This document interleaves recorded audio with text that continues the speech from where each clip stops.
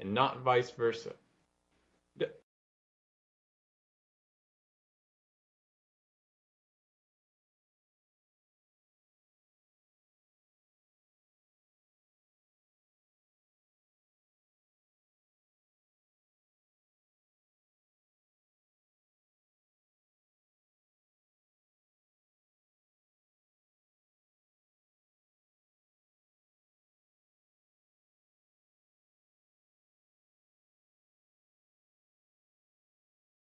Move on to more lessons about God's word, how to study it, why we trust it.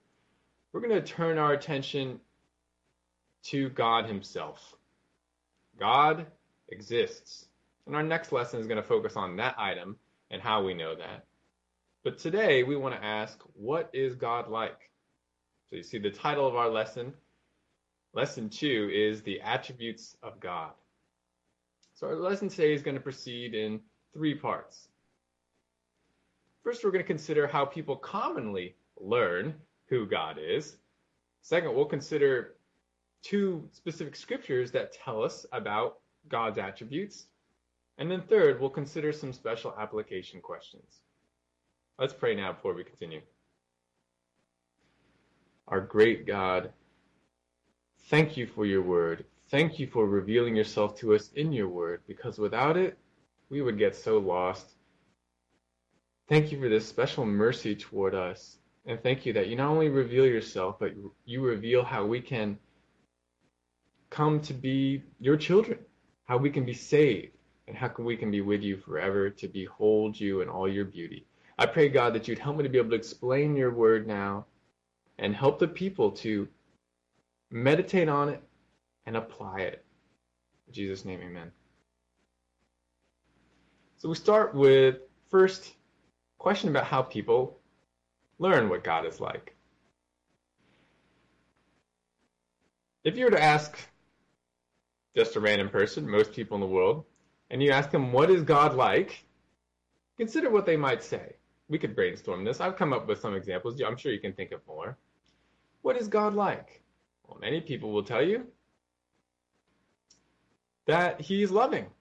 He is all about love.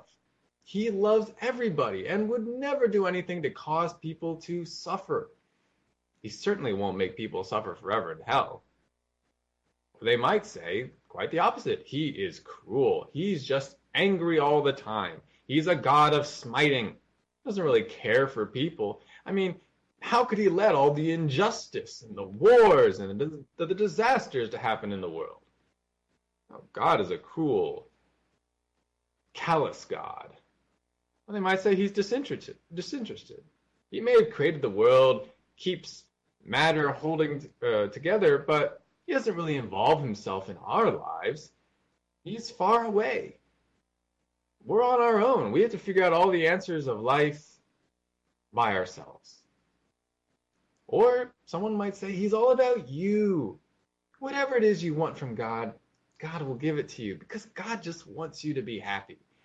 So unlock the power inside you to make your dreams come true. That's what God's all about. Well, they might say he's an assessing God. You've got to keep him happy. You do something for God, he'll do something for you.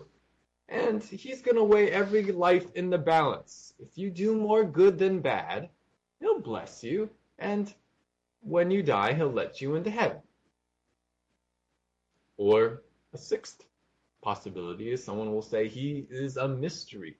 All we can know in our lives is what we see in the world. God is outside our world. So we can't know anything about God.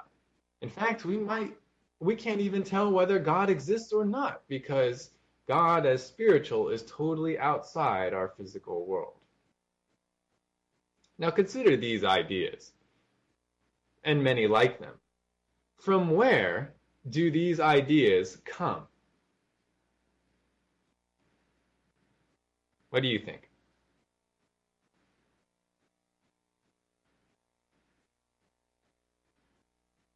Yes, Steve.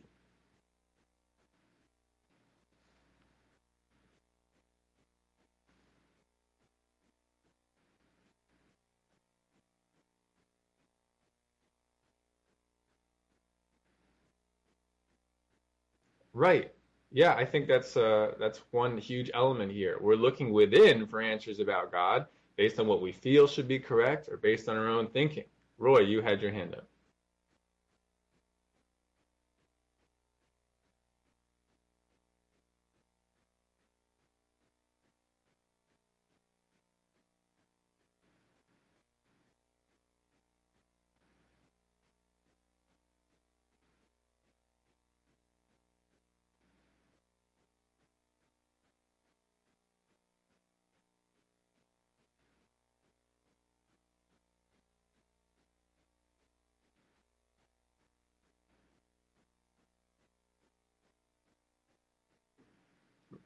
Right.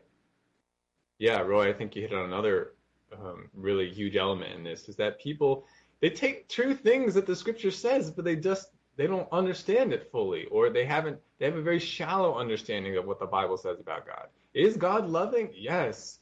Does God have wrath? Yes. But when we combine these things, just as you were saying, Roy, with what we already think and feel, or what we experience in the world, we can come up with with concepts about God and what God is like that are actually not true and not biblical.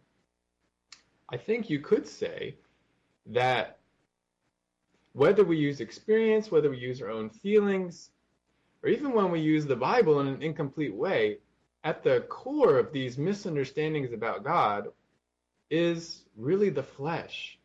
We we have this view towards God that is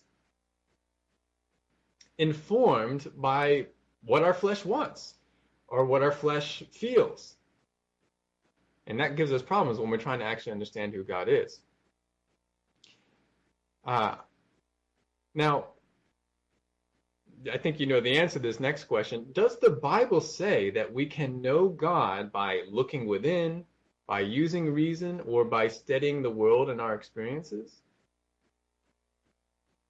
Well, not exactly.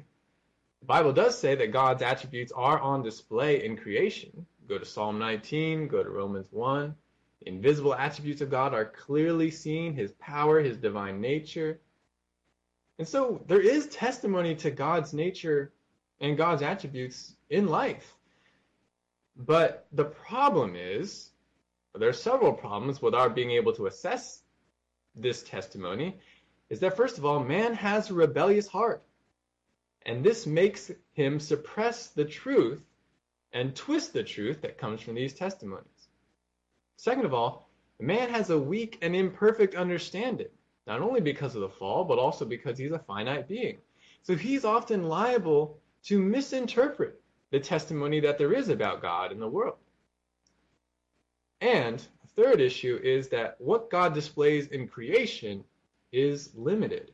Not all of his attributes are clearly on display in creation. Some of them are, but even those that are easily misinterpreted by man.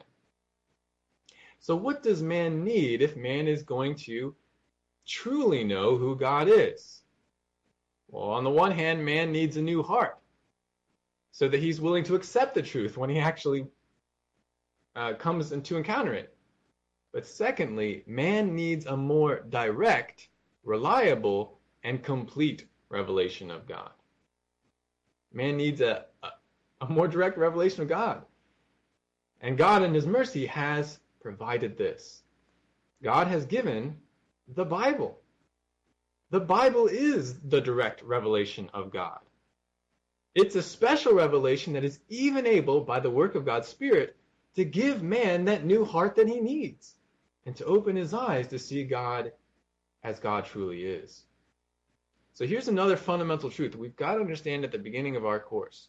If we really want to know who God is, we must go to what is really the only trustworthy source, the Bible.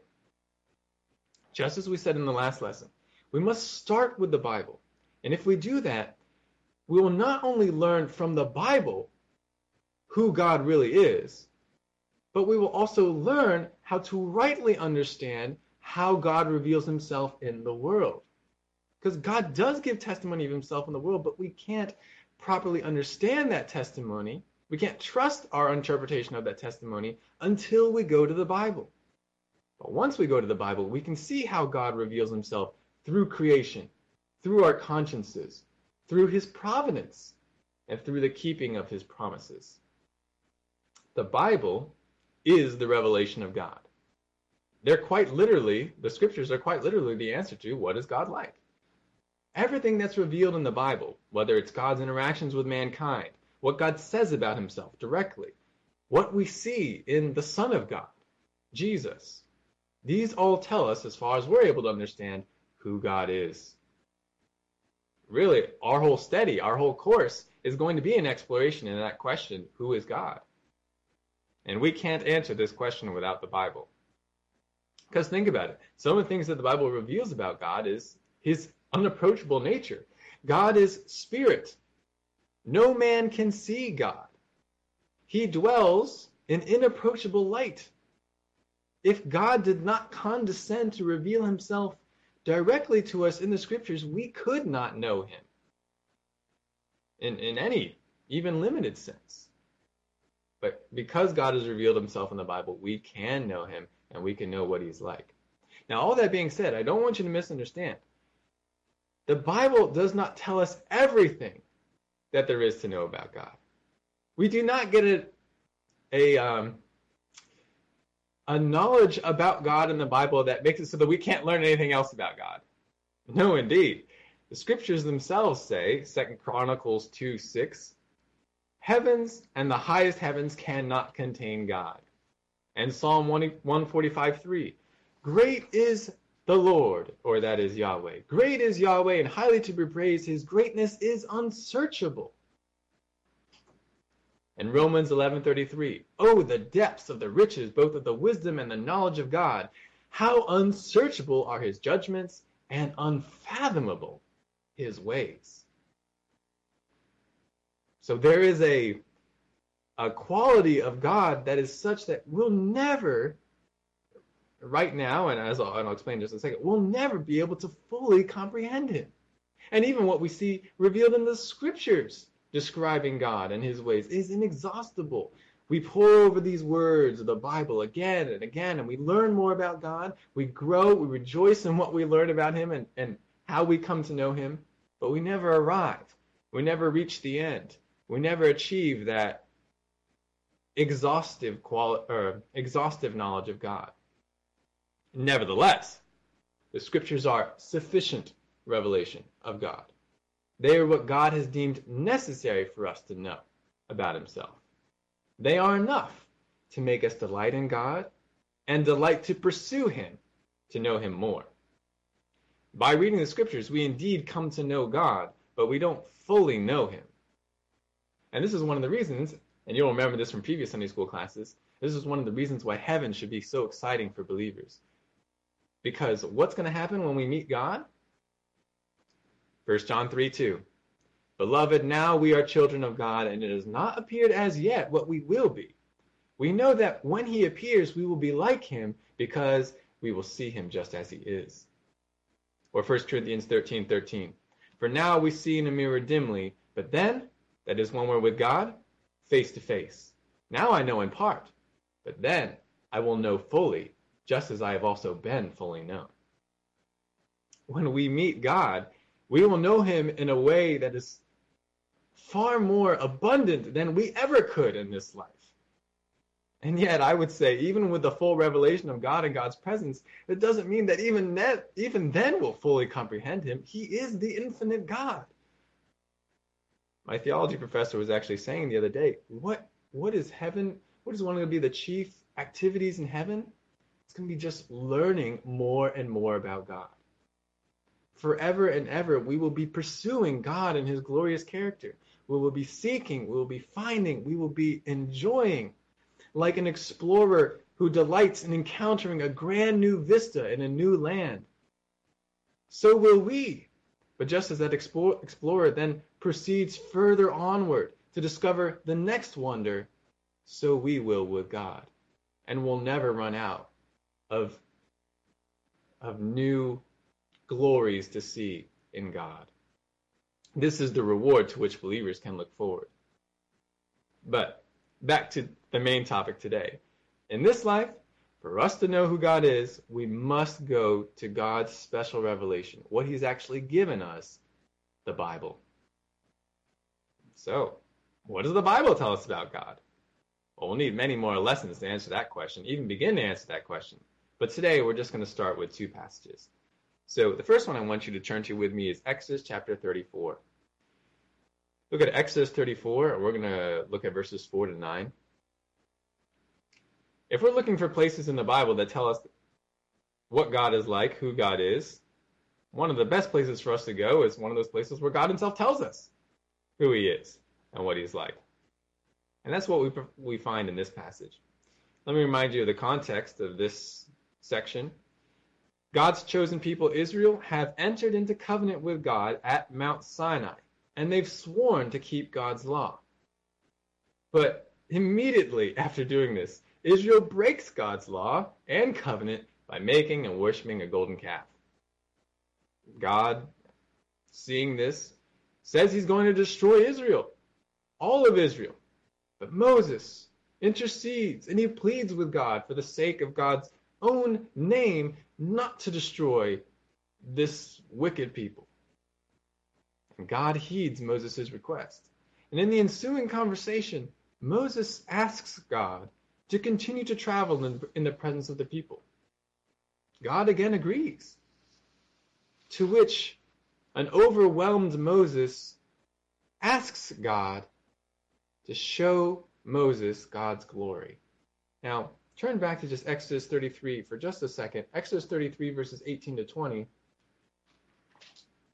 Actually, probably on the same page in your Bibles. Exodus 33, 18 to 20. And listen to the way that the conversation proceeds. Exodus 33 verses 18 to 20. Then Moses said, I pray you show me your glory. And he, that's God, said, I myself will make all my goodness pass before you, and will proclaim the name of Yahweh before you. And I will be gracious to whom I will be gracious, and I will show compassion on whom I will show compassion. But he said, you cannot see my face, for no man can see me and live. Then Yahweh said, behold, there is a place by me, and you shall stand there on the rock. And it will come about, while my glory is passing by, that I will put you in the cleft of the rock, and cover you with my hand until I have passed by.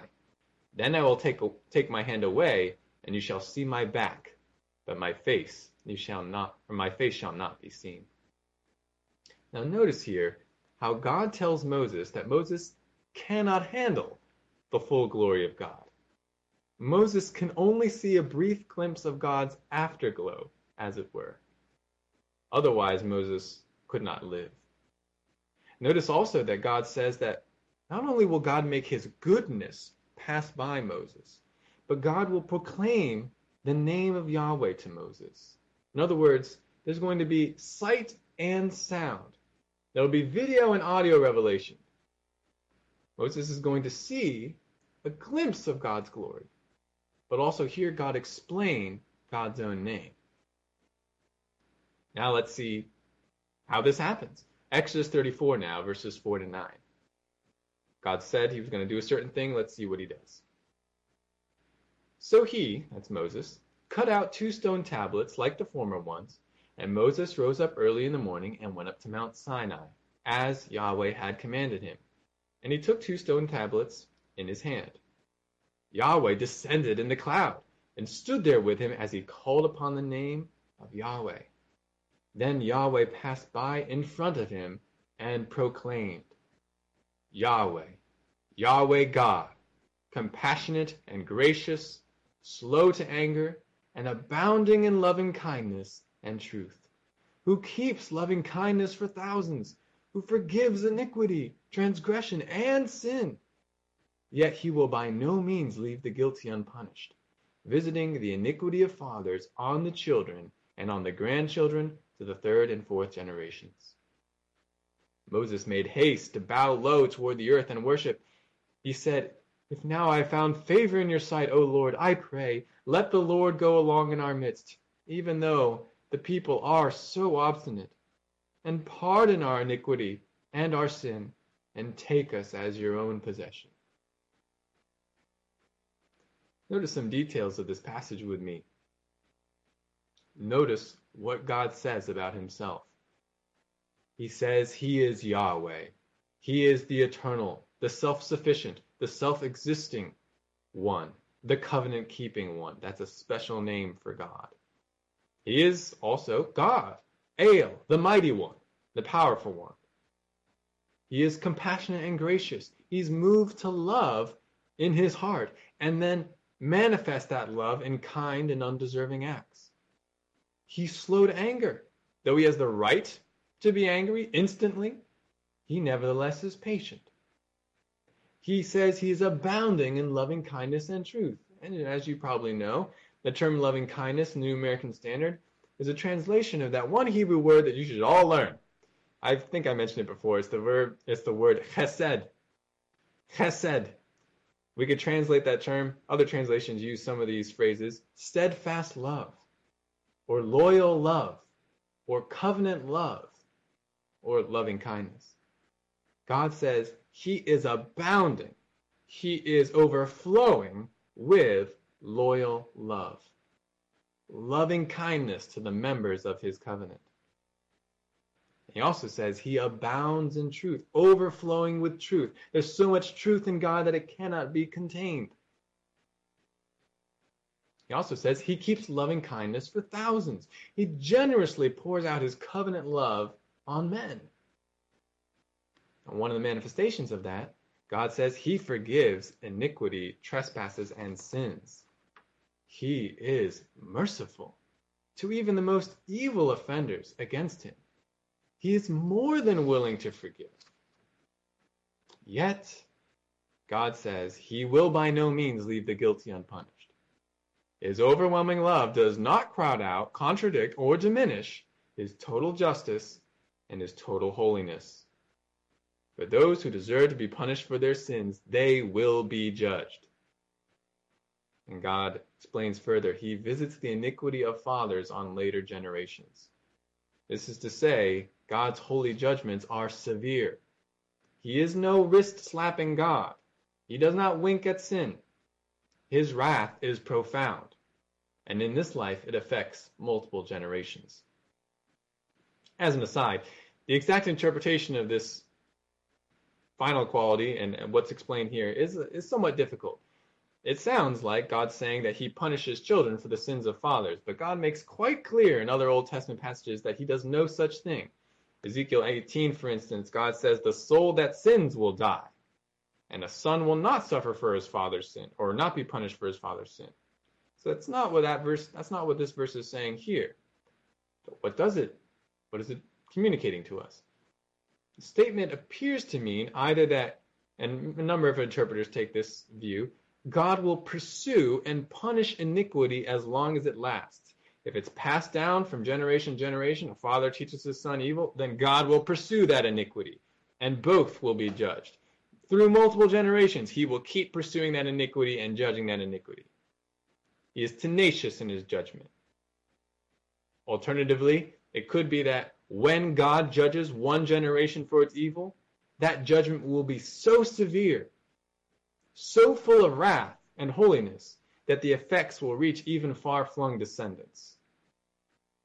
And whichever meaning is meant, both of these are true, and they're evident in the Old Testament, especially Israel's history. I mean, consider, when God judged Adam, that is something that we all feel the effects of. Or where God judged Israel several times, that's something we all feel, or not we all, but many in Israel felt the effects of that, even if they were not direct participants. Anyways, here God, in these various statements, reveals some of his attributes. And notice Moses' response to God's declarations. Moses bows quickly to worship, and he prays to God. He prays for God to be merciful and to continue to go with Israel, to have his presence be with Israel despite Israel's wickedness. Now, this is a foundational passage in Scripture. Many other biblical passages, especially in the Old Testament, refer back to this revelation, or to revelation that says the same thing as this passage, which makes me think many scriptures are set to song. Someone really should set the words of this passage to song, because it's such an an important revelation of God's character and his attributes. But who is God? We learn a number of fundamental truths in this passage. We could summarize it most basically. God is a God full of generous love and loyalty. God is a God full of forgiveness and mercy. But God is also a God of full holiness, justice, and wrath. But how can these all be true at the same time? How can God be full of love and full of anger together? Don't they contradict? Well, not at all, because God says that they're there. Moreover, we can see how this works. God is a righteous king. Just as a good king loves and will provide for his own subjects, so a good king also hates and will destroy all enemies, all rebels, all criminals. And yet, even to these enemies, God says, he is willing to show mercy. He forgives sins and trespasses. So, how can one go from being a hated enemy of God, under his just and righteous anger, to being a protected and beloved subject, even a son or daughter of God? Now, that is the great story of the Bible. That is the good news. That's the gospel. And we're going to trace that story through our study of Scripture. But of course, you already know what is the ultimate answer to that question. How does one go from being an enemy of God to a beloved son? The way to experience God's mercy is through his undeserved provision of salvation, his Son, Jesus Christ. We are all rebels against God and followers of our own way. We will experience the profound and holy wrath of God for our sin. But God made provision for rebellious man by sending his own Son, Jesus, to live a righteous life, die an innocent death in the place of sinners, and rise again from the dead. The good news is that whoever will give up his sins and believe in the Son of God as Lord and Savior will have his sins totally forgiven and be clothed with God's own righteousness. That believing sinner will never experience God's wrath, but will instead receive eternal life and forevermore will know only the love of the one who abounds in chesed. And his promise is held out to even every one of us listening today. So we see a profound revelation of God's character here in Exodus 34. But don't miss out on the other great lesson of this passage. We not only see the specific revelation of God's attributes, but we also see addressed, really, the purpose of man. Many of you know that famous statement from the Westminster Catechism, question and answer. What is the chief end of man? To glorify God and enjoy him forever. Moses asked to see God's glory, and God granted Moses that request. And what is Moses' response once he sees that glory? God, please don't take your glorious presence away from us. You see, Moses understood something. And it's the same thing that we all must understand. And that is, we need God. Not just what God can give us, we need God himself. We need to behold his glory. God himself, not God's gifts, are what are intended to satisfy man forever. As long as you seek satisfaction in something else besides God, not only will you not be satisfied, but you actually sin against God. He is everything that is lovely. If you say there's something lacking in God or that you can find something else for your satisfaction, you blaspheme God. Because he is all that is good and that is great. Consider Jesus' own prayer. In John 17, Jesus prays on behalf of all his believing disciples.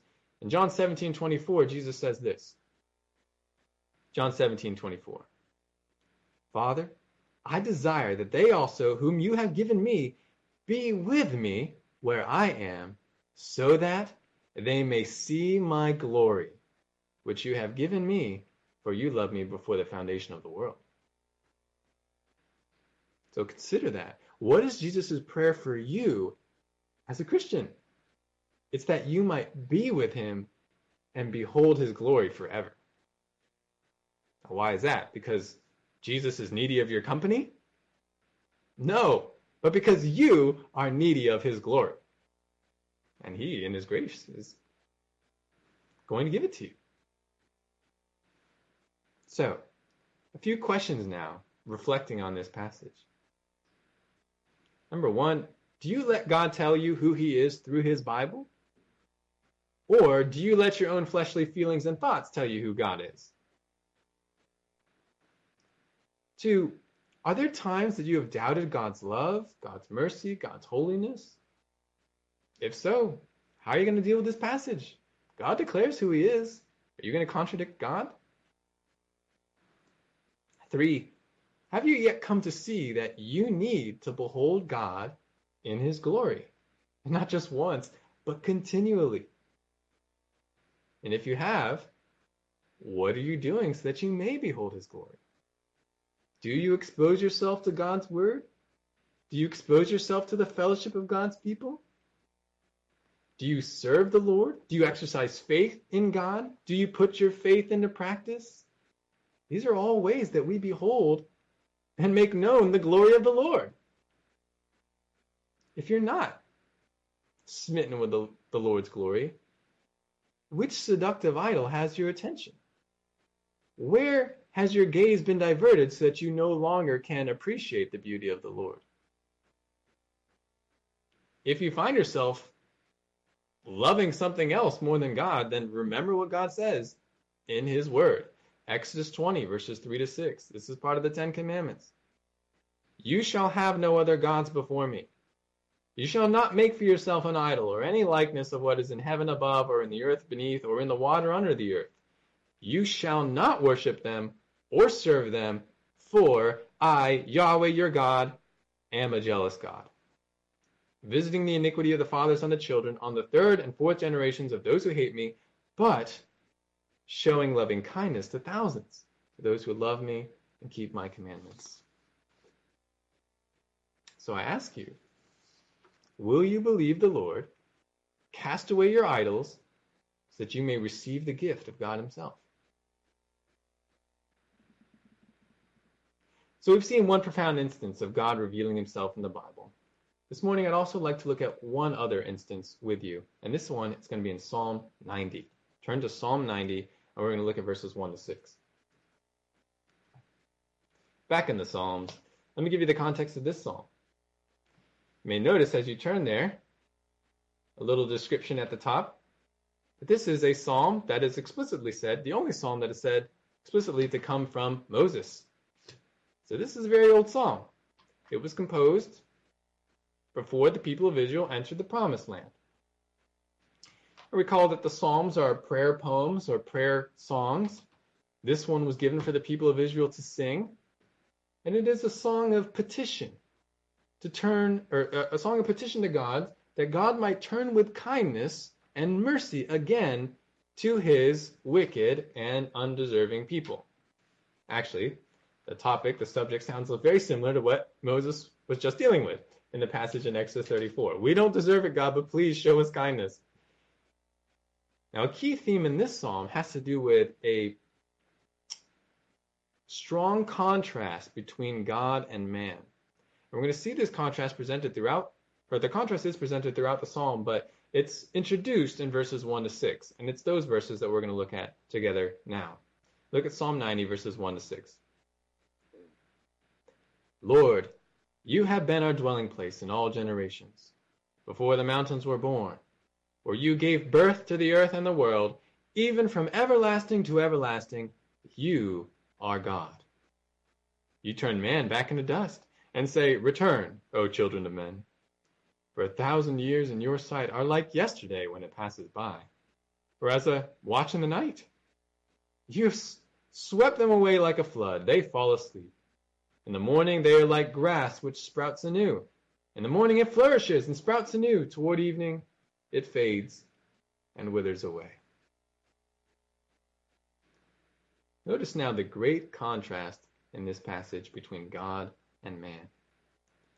On the one hand, Moses tells us that God is the creator of everything in the world.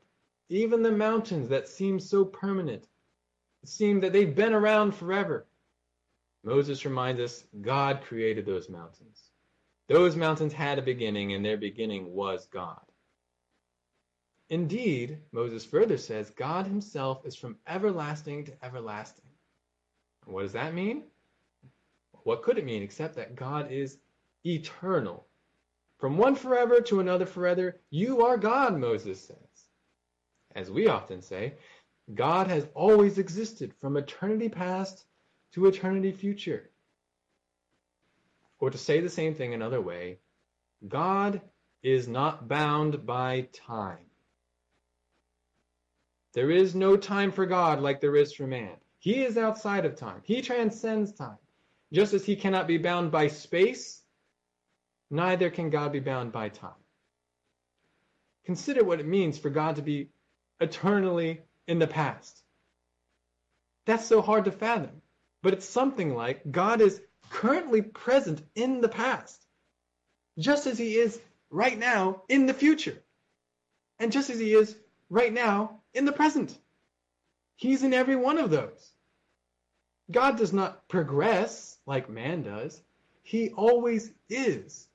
He is somehow able to be in every time at once and at the same time in no time at all. How do we wrap our minds around it? Well, you know we can't. We're finite beings. We're not like that. But Moses says this is who God is, from everlasting to everlasting. And he further illustrates this wholly other aspect of God's time using a simile. Moses says, 1,000 years are like yesterday to you, O God. Once they're past, it's just like yesterday. Or even a watch in the night. What's a watch in the night? Well, it's just the length of a soldier's guard duty during the night. You know, the soldiers would rotate, always have to have somebody on guard, but the soldiers need to get their sleep, so they take shifts. And one shift was about 3 hours. Moses says, that's like what 1,000 years are to you, God. It's like you look back and it was just the previous shift. It was just a couple hours ago. Moses says, when you consider time in God's perspective, it's wholly different from what you experience. Now, you're probably reminded of that verse in the New Testament given by Peter, where he says something very similar. 2 Peter 3:8, Peter writes, but do not let this one fact escape your notice, beloved, that with the Lord, one day is like 1,000 years, and 1,000 years like one day. So it's not just that things go really slow, or things seem to go really slowly for God. They can also seem to go really fast. 1,000 years are also like one day, and one day is like 1,000 years. How can those both be true? Well, it's because time for God is not like time for us. I think the way to describe it is to say that God is not bound by time. He's very different from us. He is eternal. Just as an aside, we'll probably come back to this later on, but some see this passage in Psalm 90 and this verse in 2 Peter 3 as giving a basis for believing in an old earth. They say, well, for God, a day is like 1,000 years. So when it refers to 6 days in Genesis 1, it's really talking about 6,000 years or more. Genesis 1 is talking about God days. Well, we'll have more to say about the issue of the age of the earth in upcoming lessons when we talk about creation.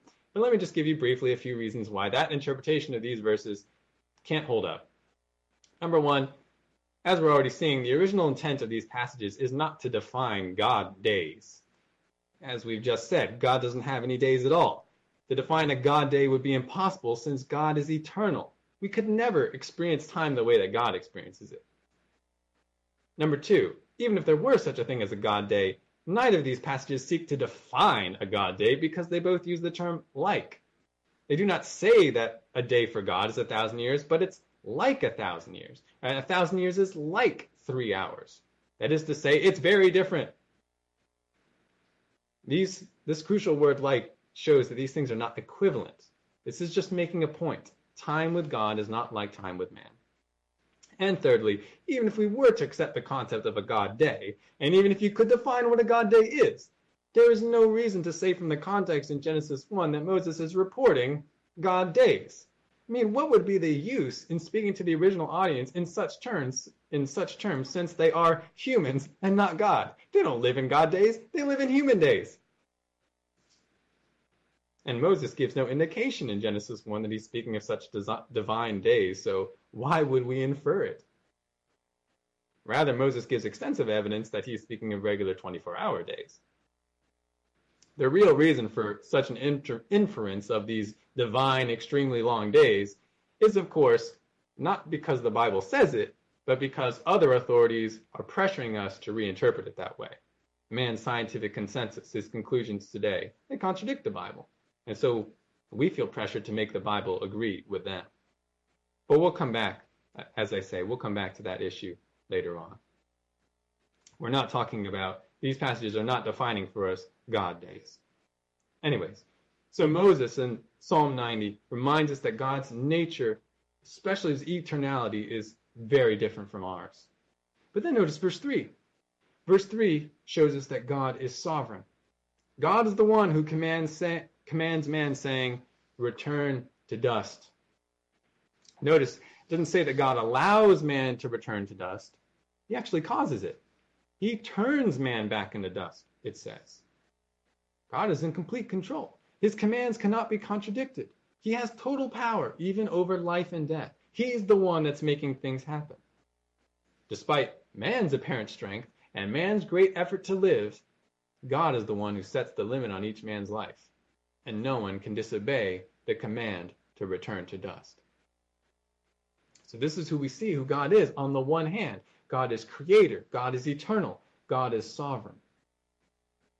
What, on the other hand, is man? Well, man is part of the creation of God. Man is limited in his power. He's unable to contradict God. And then there's verse 5. Notice in verse 5, it starts, in the beginning, it mentions the pronoun them. Now, first, it sounds like this verse is talking about the 1,000 years that was mentioned in verse 4. But if we use 1,000 years to inform the rest of verse 5, it doesn't really make sense. God sweeps away the years like a flood. They fall asleep. How does a year fall asleep? They spring up like grass and then fade away in evening? That doesn't sound like what 1,000 years do. So them most likely has a different antecedent. It's a little different for us in terms of expectations coming from English, but them probably refers to something else. And what makes more sense in the context is that them refers to men, children of men, going back to verse 3. It's men who are easily swept away by God like a flood. It's men who are like grass that grows and fades grows in the morning and fades in the evening. That is to say, men, talking about men and women here, I'm not talking just about males, mankind is extremely transient. And this is something that the scripture reminds us of continually. Isaiah chapter 40, verses 6 and 7, starting in 6c. Isaiah 40, 6 and 7, all flesh is grass, and all its loveliness is like the flower of the field. The grass withers, the flower fades, when the breath of Yahweh blows upon it. Surely the people are grass. Or James 4 verses 13 to 14. Come now, you who say, today or tomorrow we will go to such and such a city and spend a year there and engage in business and make a profit. Yet you do not know what your life will be like tomorrow. You are just a vapor that appears for a little while and then vanishes away. Are you seeing the contrast that Moses is presenting us between God and man? God is creator, man is created. God is sovereign, man is subject to God's power. God is eternal, man is extremely transient. What's the point of all this? Why bring these things back to our minds, Moses, in this song? Well, I think it's for a couple reasons. First of all, it's to give God's worshipers a proper humility. This is the same lesson that Job had to learn, right? If you start feeling uppity, you want God to give you some answers as to what he does, you want to pass judgment on God, remember who you are.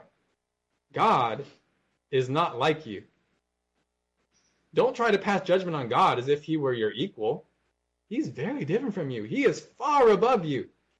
You've got to remember that. These reminders of God's nature in contrast to our own should give us humility. But second, these reminders give God's worshipers a proper perspective on life. If life is so short, as Moses reminds us, then what should we be valuing? What should we be pursuing? Should we really be clinging to the things of the world? Should we really be sinning to obtain that which is going to pass away so quickly? Or should we focus on God and what is eternal? That's why verse 12 says in this same chapter, Psalm 90, verse 12, so teach us to number our days, that we may present to you a heart of wisdom. So there are these first two reasons, humility, wisdom. But third, this contrast helps us, or should cause us to beseech God for help, to be dependent on God. When we see how limited we are and how unlimited and powerful God is, that encourages us to go to him in prayer. That encourages us to cry out to him for deliverance.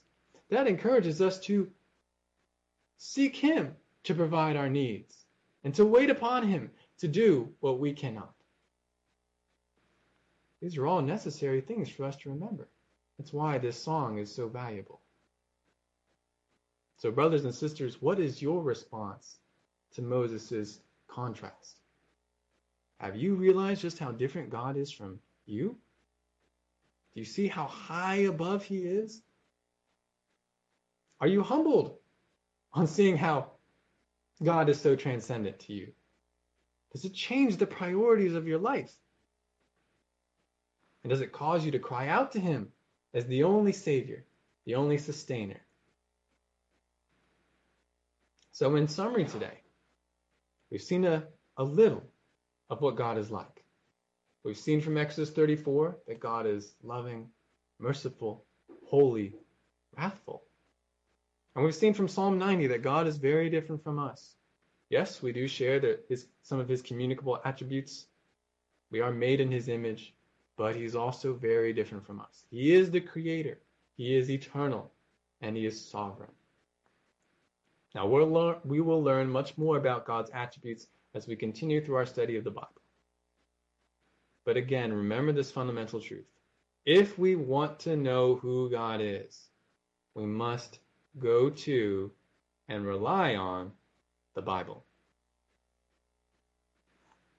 Now, what comments or questions do you have based on today's lesson?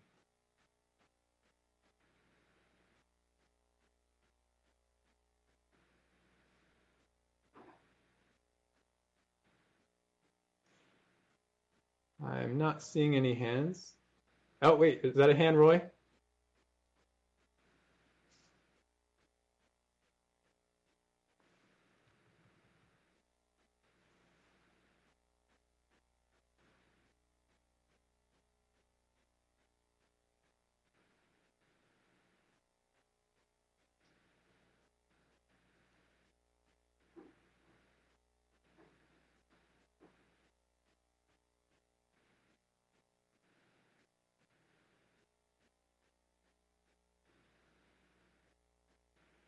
Sorry, Roy, I didn't catch every word what you said, but I think you're asking about Paul's statement in 1 Corinthians where he says that the things of God's truth cannot be understood by one who's not saved because they're spiritually discerned. Is that right?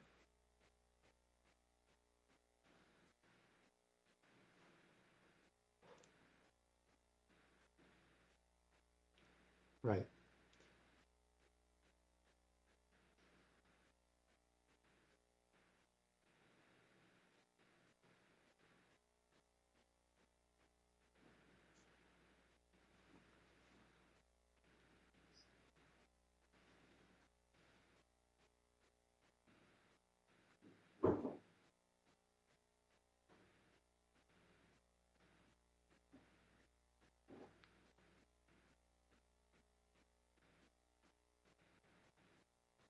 Yeah.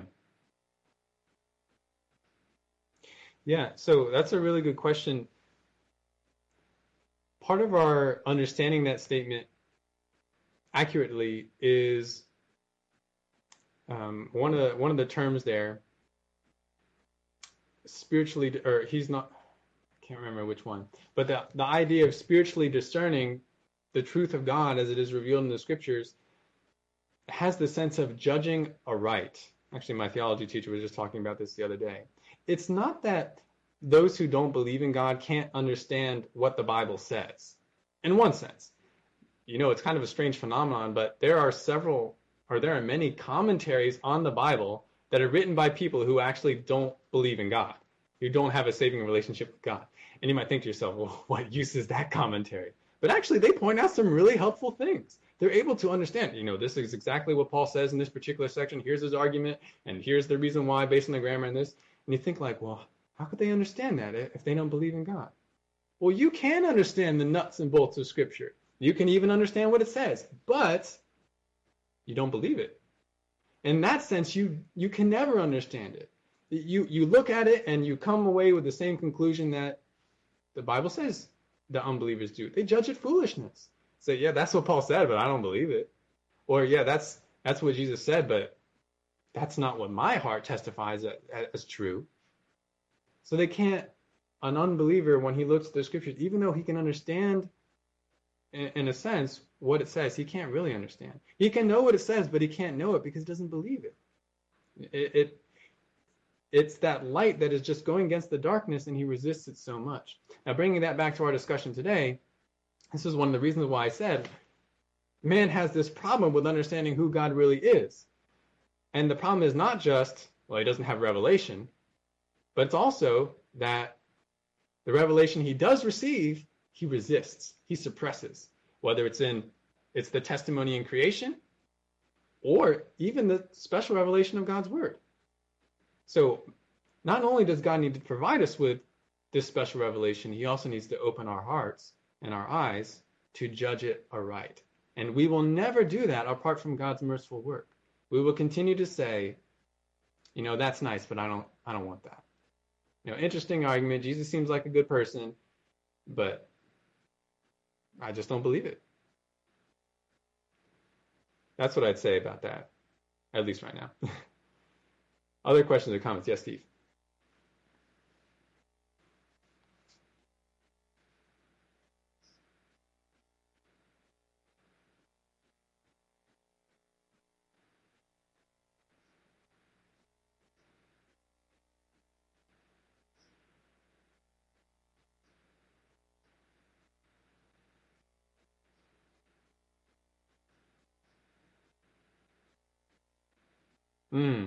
In terms of sufficiently knowing about God? Yeah, that's a good question. We know that well, let's say this first of all. We don't know completely what the state of God's revelation was before certain elements of Scripture were written, like how did Job know the things that he knew about God? What were Adam and Eve telling their descendants? What was the knowledge of God before and after the flood? So there's an element to that we don't understand. But I think the answer is, and I'm kind of just thinking off the fly here, I think the answer is that God deemed that certain amount and certain type of revelation was sufficient for each period of time. His plan was to unfold more and more revelation, but he says, for now, this is sufficient for you to know about me.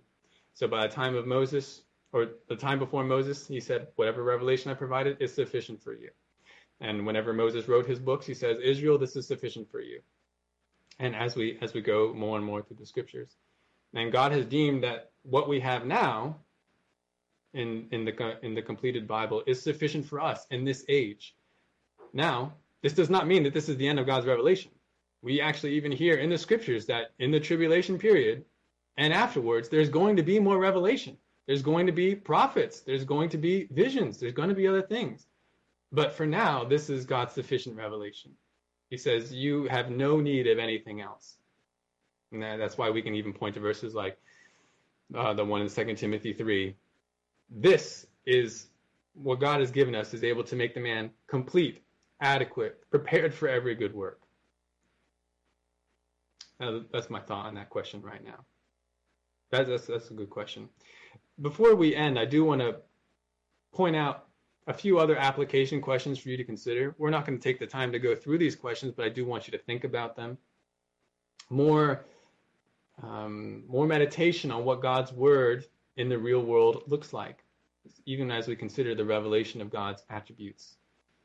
Number one, please think about this. Maybe talk about it with your family or talk about it with other people in the church. Which attributes of God do people and even Christians often doubt, ignore, or deny? And why? What is it about certain attributes that we have trouble with? And why do we? So that's one for you to consider. Number two, how would you answer someone who, because of the great sufferings in the world and in his own life, concluded that God must not exist? Now, I think there are several ways to answer that question, but I'd ask you to think about that. And then number three, how can you praise God in prayer and in song for each of his attributes? Sometimes we're really good about praising the Lord in certain attributes, but we never praise the Lord for his other attributes. Are they not lovely? Are they somehow not noble in God? Well, they all deserve praise. They are all part of his perfections. So do we praise him for them? How can we do that more? So I want you to think about that as well. If you have other questions or comments based on today's lesson, or even questions about these application questions, I'd love to hear from you. You can always email me and I'll get back to you. But that's it for this week. Next week, we're going to continue talking about God and specifically deal with the question, how do I know that God exists? Let's close in prayer. Our great God, we are humbled by the revelation that you have given us. Because even though this is what you've given, is not all the revelation that there could be about you. You are infinite. You are unsearchable. And yet you have made yourself known to us in a sufficient way. In a wonderful way. But even what you've shown us, God, has shown us that, wow, you are so far above us. You are different from us. And even in the ways that we're similar, you are far greater in each one of those aspects. Thank you for your love. Thank you for your justice. Thank you for your mercy. Thank you that we don't have to experience the wrath that is required by your justice because of Jesus Christ. But Lord, every way of yours is right and good. Thank you for revealing yourself to us, not only by giving us the scripture, but by opening our hearts to believe it. We would never have believed it unless you had acted first. Even though it is totally reasonable, there's no excuse for our not believing it. Our sin is such, God, that we would never unless you've opened our eyes. Thank you for that unfathomable mercy. I pray, God, if there are any who are listening today who have not yet experienced that, God, that you would open their eyes, that they would humble themselves before you and put their trust in you as Lord and Savior. God, I pray that you bless the rest of the service at Calvary today and continue to build up your people, build up your church. In Jesus' name, amen. All right, thank you guys. See you next week.